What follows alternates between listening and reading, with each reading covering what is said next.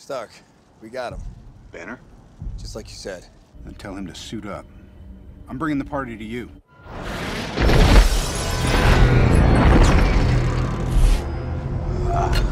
I don't see how that's a party.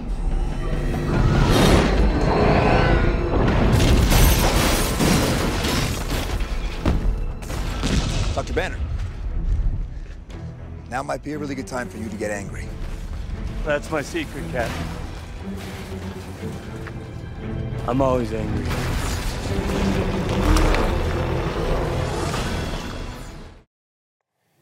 Anybody feel that way this week after watching 2 playoff games last Sunday?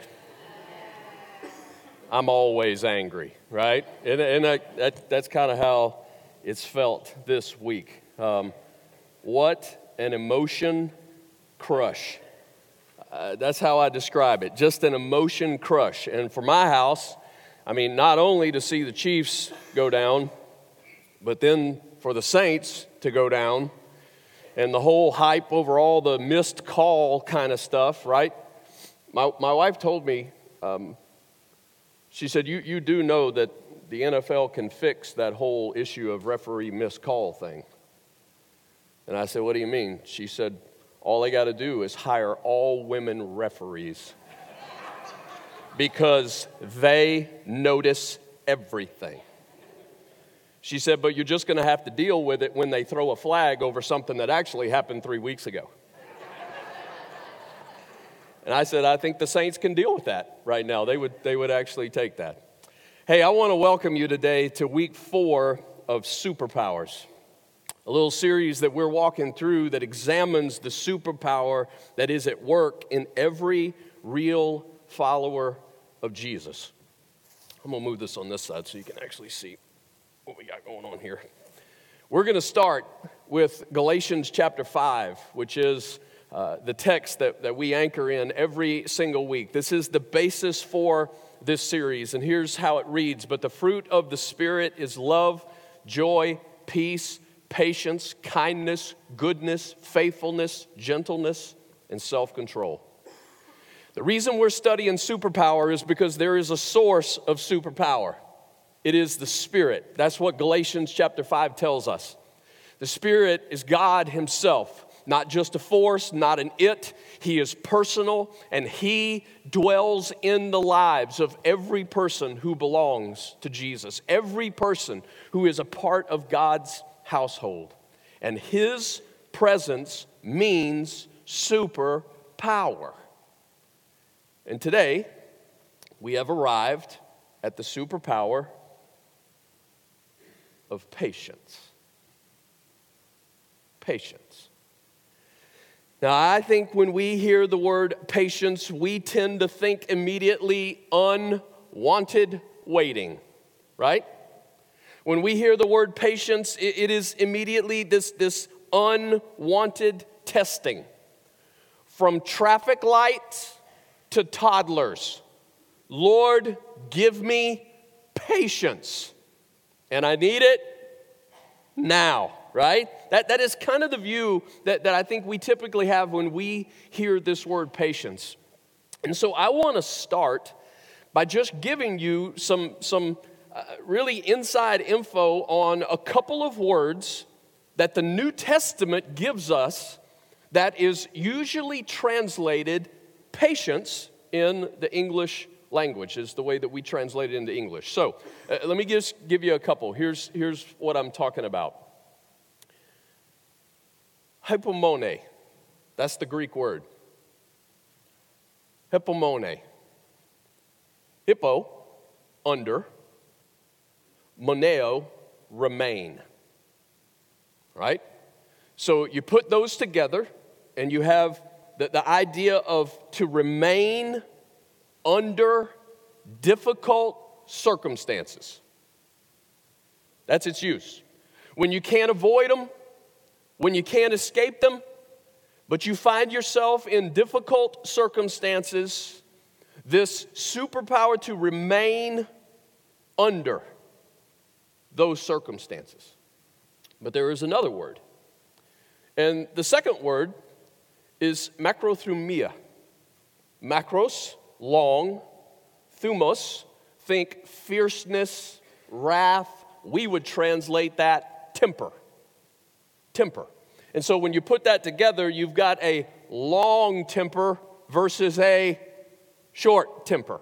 All right? And so the long temper idea, that picture of patience, that idea of remaining in a state of emotional quietness, emotional calmness in the face of unfavorable circumstances. When I see this word, I think of explosiveness with a long fuse.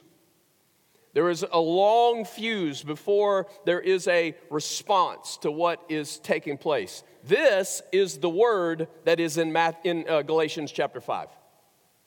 This is the word in Galatians chapter 5, verse 22, when it says that the fruit of the Spirit is love, joy, peace, patience. It is this word.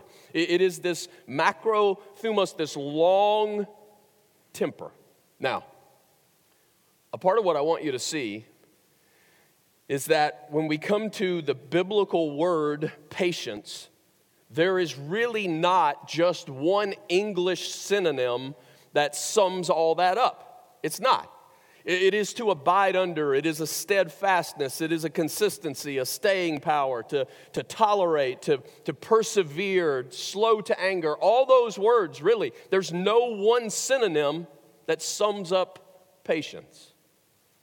But both of these words are very similar in that the overarching idea is this power to endure, a power for patience.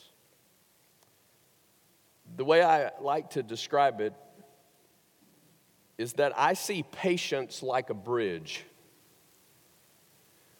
Patience is like a bridge that connects doing the will of God and receiving the promises of God.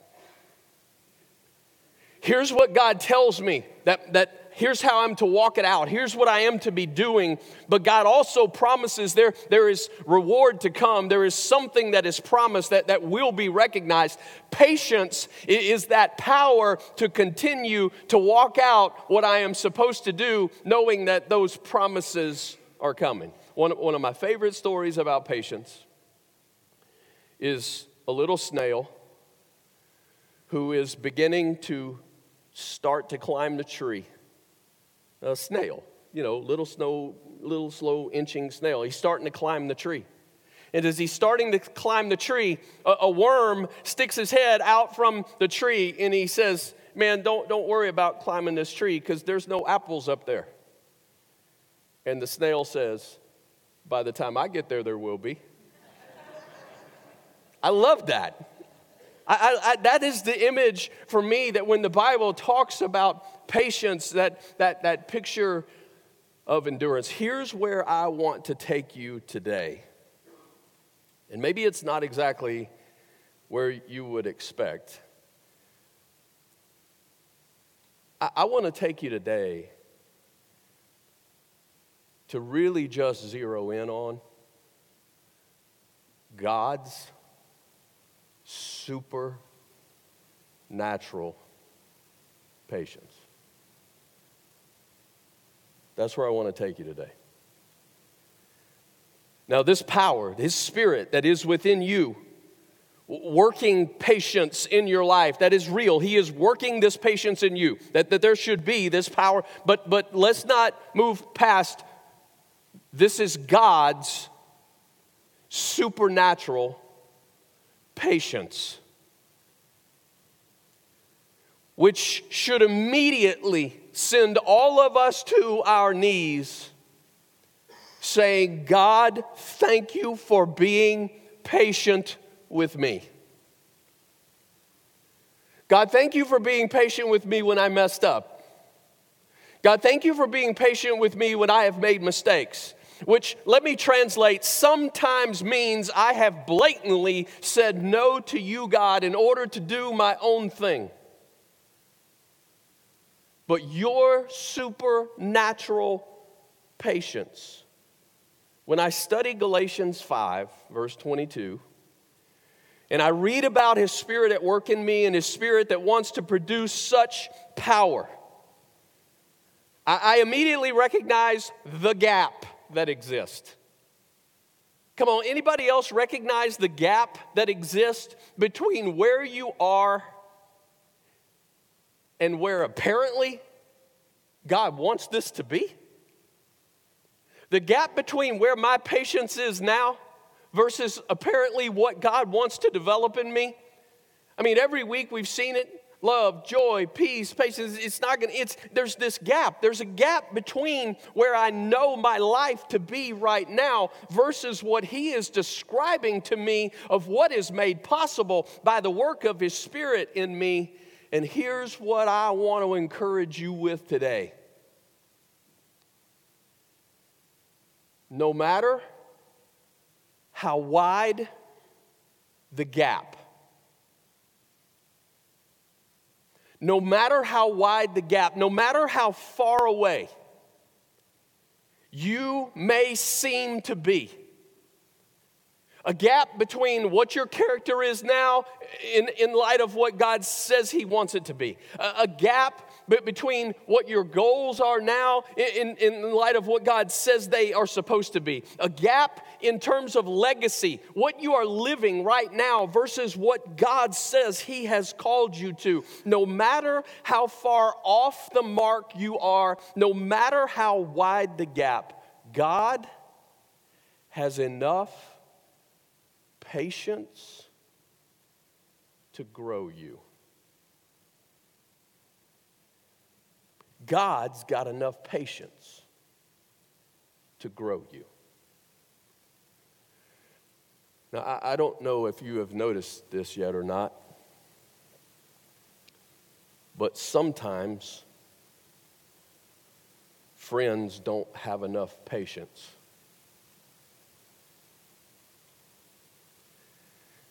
And sometimes spouses don't have enough patience.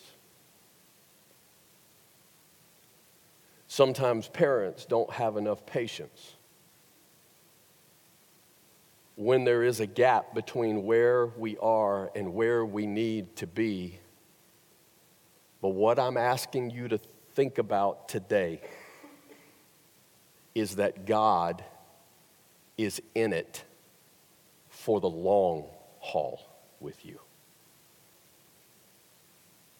Now, you say you know that, but we're going to see.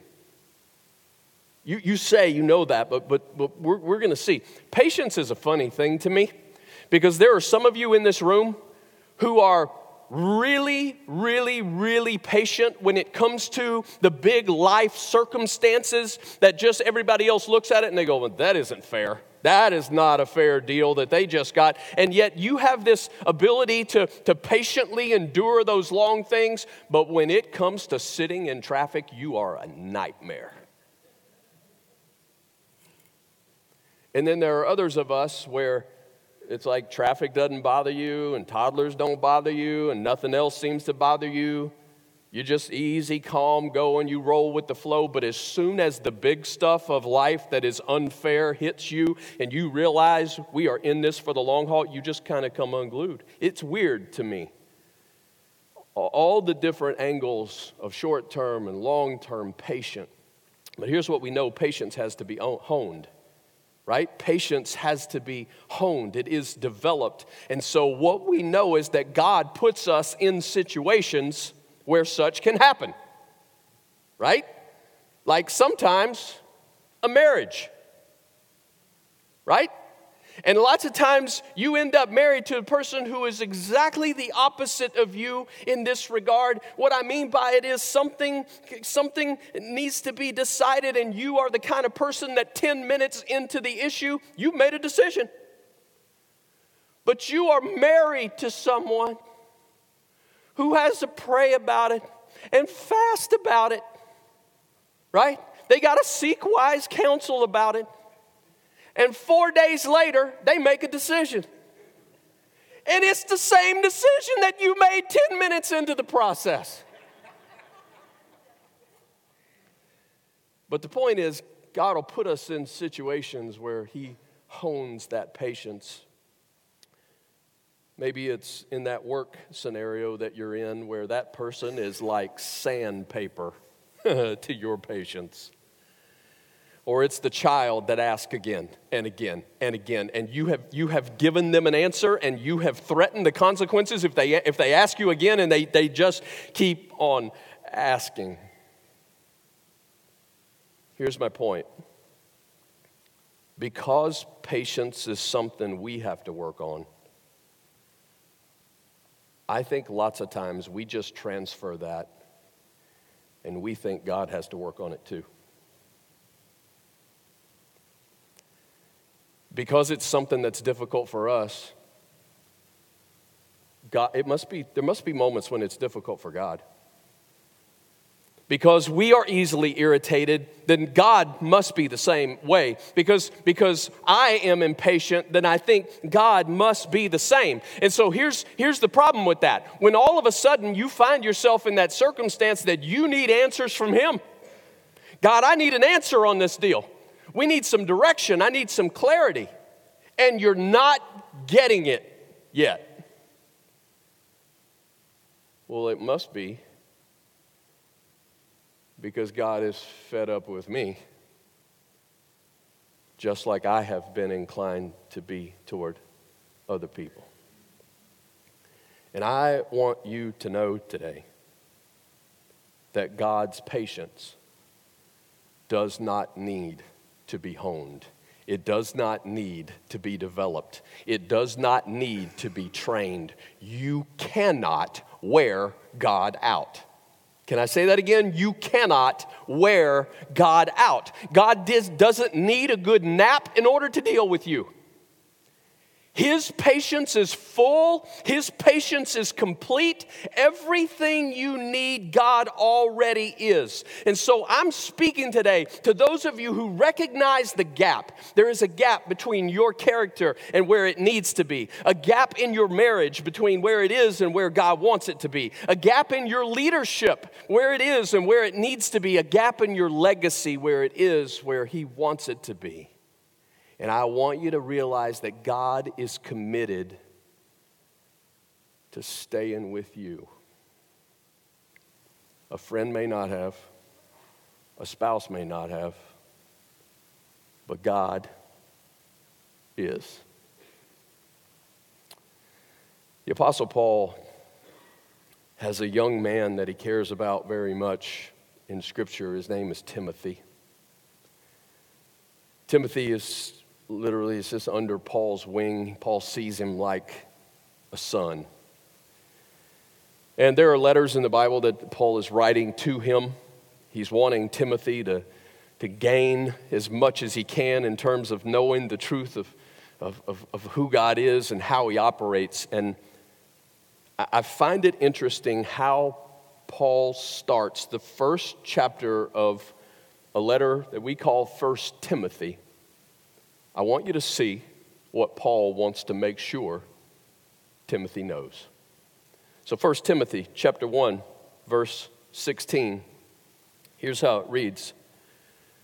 But for that very reason, I was shown mercy, so that in me, the worst of sinners, Christ Jesus might display His immense patience.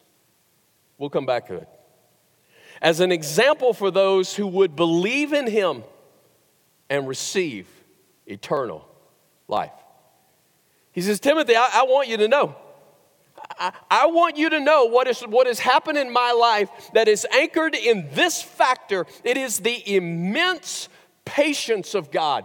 You translate that word immense, like we don't use the word immense a whole lot of the time. A lot of translations, it'll be complete. That's the word that's used. It is some word to say this is all. It is whole. It is complete. There is nothing lacking. There is nothing of imperfection. There is no escaping it. When you and I walk out patience, And if you said, if somebody were to get way out to the very edge of your patience, they are walking on thin ice, right? You get out to the very edges of your patience, man, there are imperfections. You are treading on dangerous territory. But I'm telling you that if you could tread out to the most extreme outer edge to the patience of God, you will find it to be the same thickness in foundation that you saw when you took the very first step. There is no weakness with him. There is no imperfection in his patience. And Paul says, if you're not sure about this,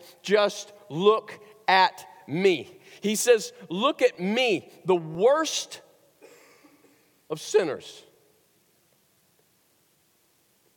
He says, Timothy, you haven't done anything that I haven't done. You have not dug a pit as deep as I had dug in my life. And Timothy, if God could reach in and pull me out, then God has got you covered. Timothy, when I look in the mirror, this is what I am reminded of. It is the immense patience of God, the complete patience of God. Now, I love the fact that Paul, although he's going to give us a few details in a minute, he doesn't give us this exhaustive, long list of what makes him the worst of all sinners. He doesn't. And I'm glad he doesn't, because if he did, you know what you and I would immediately do? Compare. That's what we would do. We would stack up Paul's list, and then we'd stack up our list, and we'd start drawing lines and see how we compare. And I think that's exactly why he didn't give a big exhaustive list. He's going to give us a few here in a minute, but he's just saying, look, this is me. We don't need to compare to him. We got our own. Anybody in this room ever been delivered from anything? I mean, any mess, any mistakes, any junk anything that we've been delivered in, and we go, absolutely, we have been delivered from such. Paul is not the only person who demonstrates the patience of God. So am I. And so are you. And the fact that God, we look back and realize he has always been calling and always drawing us. The fact that we would even be here today to learn and celebrate his presence. Right? Jeremiah reminds us that these kind of moments today that you might have thought is kind of insignificant. You got up this morning and you're kind of deciding, is there too much frost on the ground or is there not? Is it too cold? But here we are. And Jeremiah reminds us this was on the schedule before the foundations of the earth. A divine setup that you and I were meant to be here. Because of the immense patience of a God who is always pursuing and always calling, always drawing. I want you to notice that he starts this verse, but for that very reason. Now, when I read a verse like that and I hear for that very reason, immediately in my mind, I'm like, okay, what's the reason? What's the why here? What is the reason that Paul says I'm shown mercy and here's what's been displayed. Here's what I can tell you about my life. Well, the reason that we're going to read, it is simple, but it is the most powerful reason in the world. And it is such a big deal that we wrestle with it today. It is such a big deal that we are reminded with it today. Because some of you, you're at this place with God right now where if you could really be transparent with people, the way you would describe it is, you know, I kind of feel like I'm walking on eggshells with God. I kind of feel like I'm walking on eggshells with God. Because it feels like man, if I mess up one more time, if I make one more mistake, if I goof this up one more time, there's just a part of me of when is God going to say, I'm done with you? I'm done with you. I mean, I know that I've trusted him, but I keep messing this thing up, and I'm just afraid. Well, here's the reason that Paul says you need to know. Verse 15. Here's a trustworthy saying that deserves full acceptance. Christ Jesus came into the world to save sinners. Of whom I am the worst. He says, you want to know what the reason is? Well, you back up to verse 15, and here's the reason.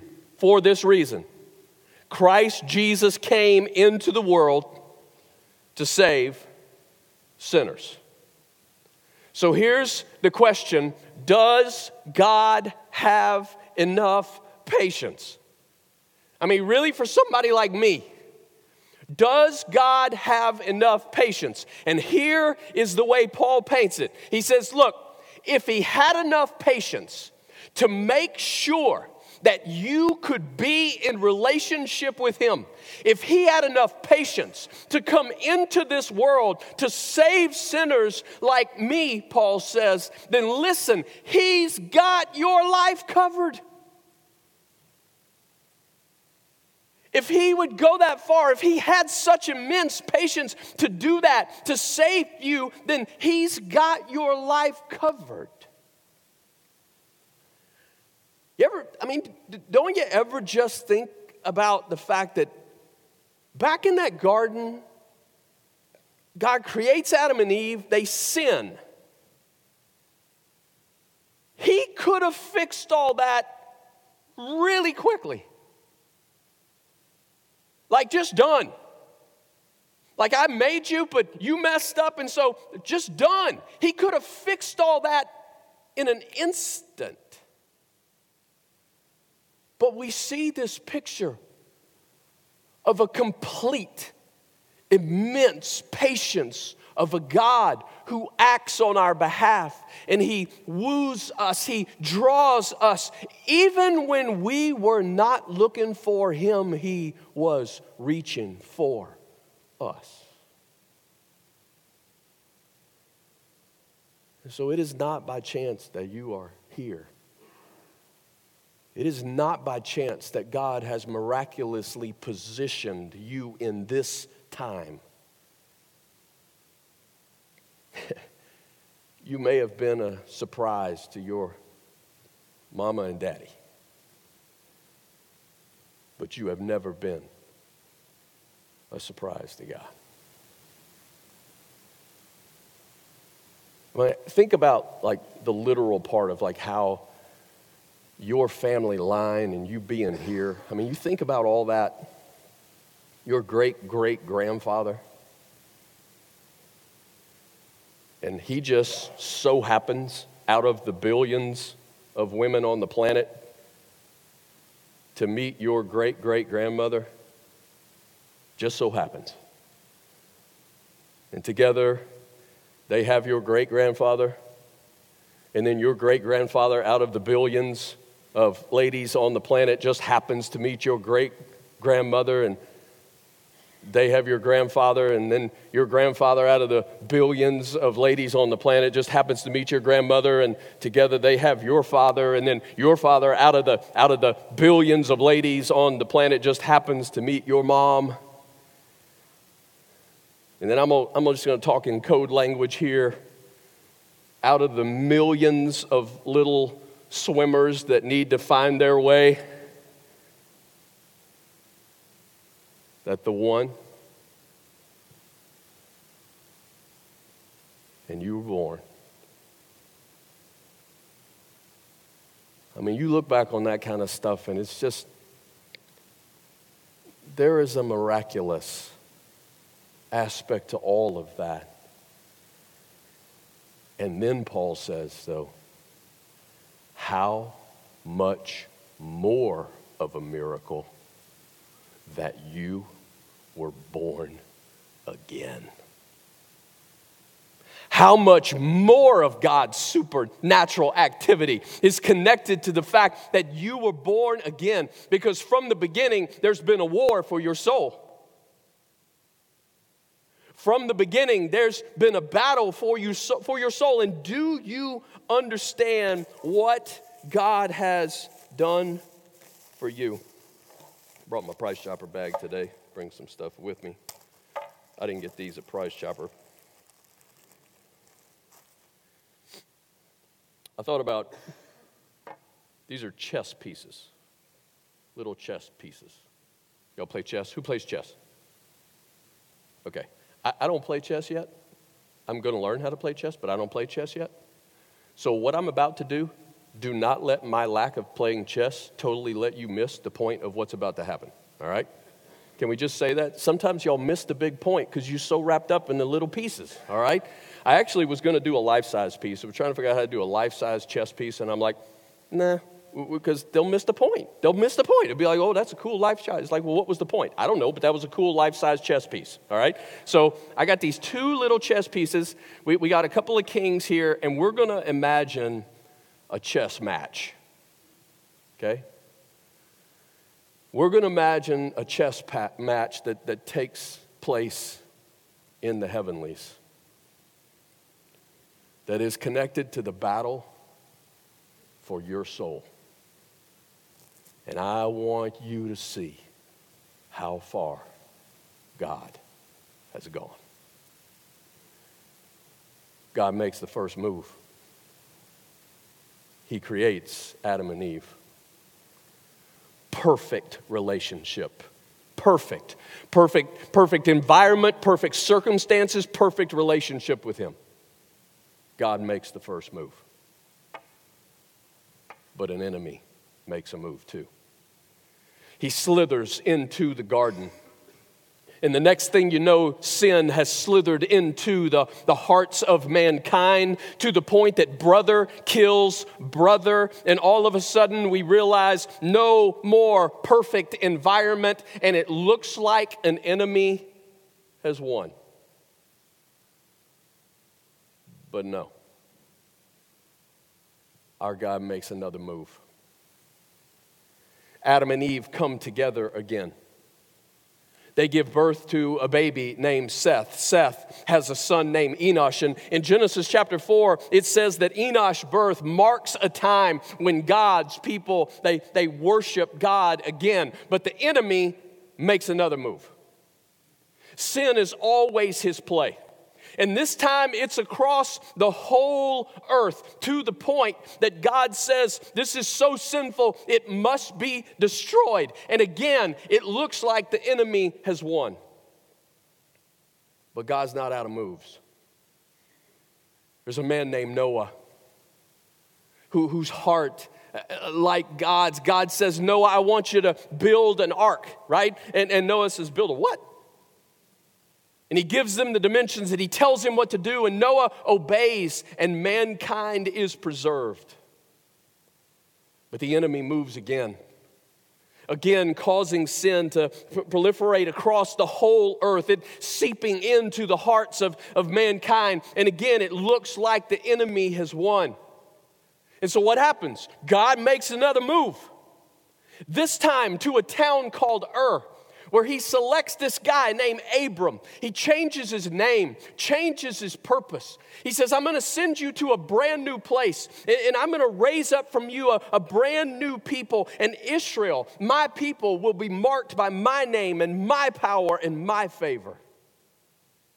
But the enemy makes another move, causing God's people to eventually end up in Egypt, where they are enslaved for 400 years, and it looks like the enemy has won. But God makes another move. A baby named Moses raised as the prince of Egypt at the right time, sent to Pharaoh to say, let my people go. And after 10 miraculous plagues and 40 years of wandering in the wilderness, God's people finally arrive at the land that was promised to them. And you know, the enemy makes another move, causing God's people to turn their back on God, worshiping idols. And the last line in the book of Judges is that everyone did what was right in his own eyes. And it looks like the enemy has won. But God makes another move. This time, it's a young Moabite girl named Ruth. Her life in the midst of tragedy, but at the right time, she meets a kinsman redeemer. His name was Boaz, and they gave birth to Obed, and Obed gave birth to Jesse, and Jesse has a baby boy named David. And with that one little move, the enemy doesn't even know it, but the checkmate is already on the way. And by the time the Old Testament closes, it is 400 years of silence. God on one side, an enemy on the other. And who is going to make the next move?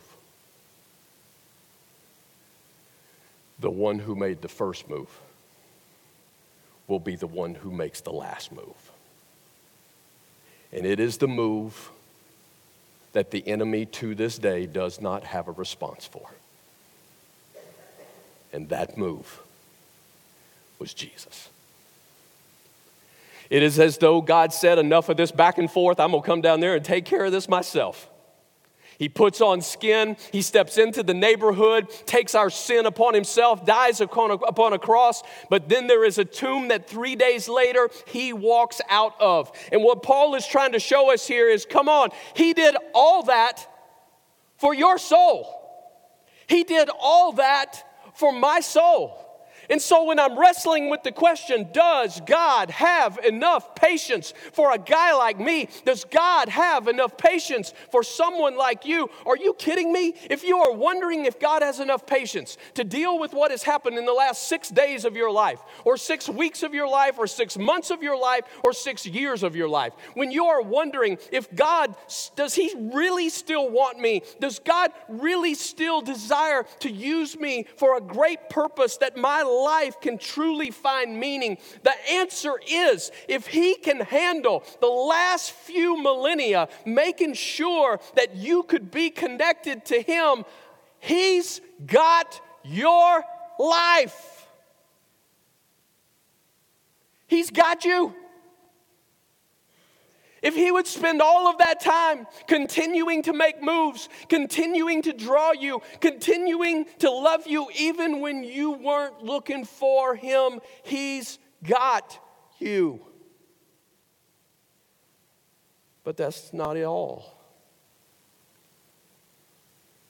Go back to verse 13, a little further back.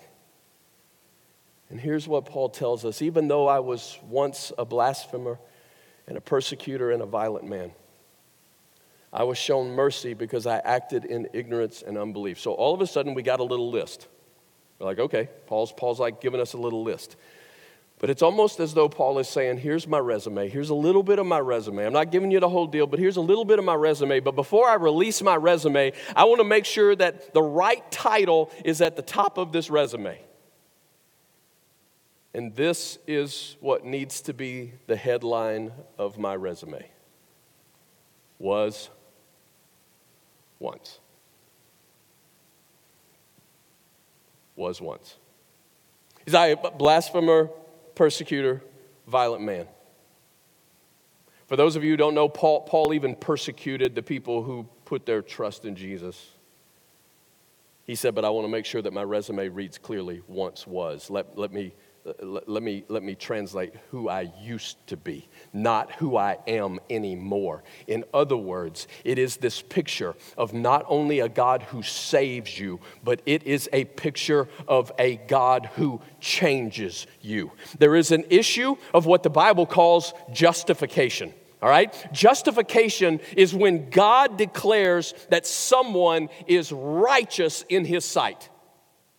God declares that you are right in his sight. It is literally that he credits you with the righteousness of Jesus. That's how it happens. You're like, well, that's not fair. No, it's not fair. Thank goodness for us, right? How does it happen? It happens by grace. It's a gift. There is no way that you and I can be righteous enough. But he imputes, he gives us the righteousness of Jesus, and he declares us right in his sight. That is justification. It is a one-time event that changes your forever. But along with that is what the Bible calls sanctification. It's a big old word, but what it means is this continual process of making us to be more like Jesus. So when I'm reading Galatians chapter 5 and his Spirit is in me to produce love, joy, peace, patience, kindness, goodness, faithfulness, gentleness, and self-control, I'm going, whoa, that looks like Jesus. And he's going, yeah, that's what I'm doing in you. It is this progressive conformity of the one who has been made right in his sight, that through the work of the Spirit, he is growing us. He is changing us. And just like justification, sanctification only happens by grace through faith. So I'm declared righteous, which means positionally, I'm good with God. But what I know is that practically, I still got some gaps to close, right? Positionally, I'm good. He says, I'm righteous, not because I've done it, but because Jesus has done it. And he gives me that righteousness. He says that you are good, Jeff. You're good with me. But I know practically, my patience is not where it needs to be. There's some supernatural work of patience that needs to be worked.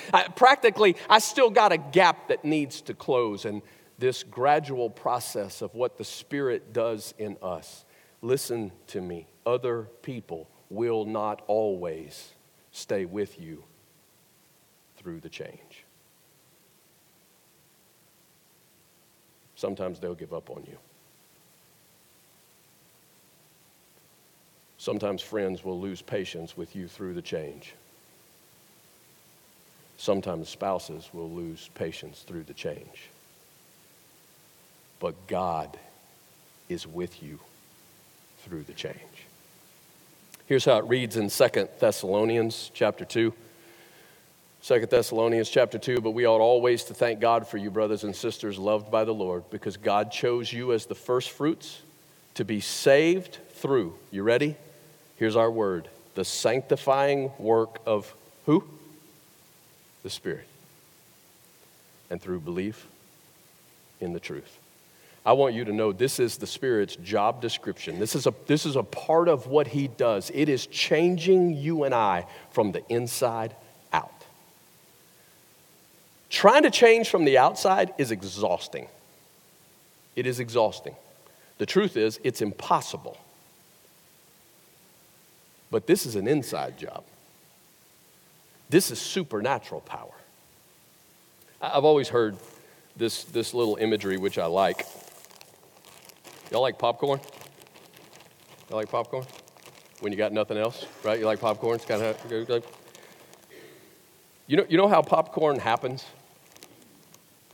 You're like, yeah, you put it in the microwave, right?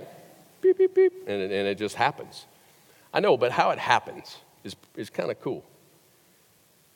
How it happens is that you got this tiny droplet of water, right? Inside every kernel is this tiny droplet of water that is surrounded by a hard shell called a hull. And as you heat that corn, that water, that tiny water droplet begins to forms steam, and that steam is building pressure inside that kernel. And when that hull can no longer contain that pressure anymore, pop! And suddenly that yellow or brown, right, kernel explodes and becomes this fluffy white snack. The corn looks different on the outside, but it was only because you heated it from the inside. When you think of the Spirit's work in your life, that's what I want you to think of. That's what he's doing. The pressure, what he is doing within you, pressing against the shell of your life. It is this process that he will not let you go. He will not turn you loose, and then eventually, pop. You will look different than you used to. But you don't look different than you used to because you've worked really hard.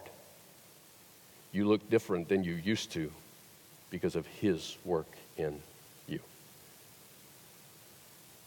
And you wonder if God has enough patience. Aren't you glad that the message is not this morning, hey, you need to be more patient? That's what some of y'all expected. It's like, oh, it's the P day. It's the patient word. You need to be more patient, right? Is it you need to be more patient? That could be the message. You need to be more patient. Come on, you know you need to be more patient. Everybody is messing up when it comes to patience. You better develop patience if you want God to accept you. Thank goodness. The message is instead, there is a God who is perfectly patient. For many of us in this room, he has saved us, and he is changing us. And if nobody else hangs on with you through the change, he will. It is no wonder that it's as though Paul paused in that little letter to Timothy. And after he speaks on the immense patience of God, and I almost imagine as Paul is writing those things down, perhaps there are moments when he puts that pen down and he's just overwhelmed by what he is remembering of the patience of God in his life.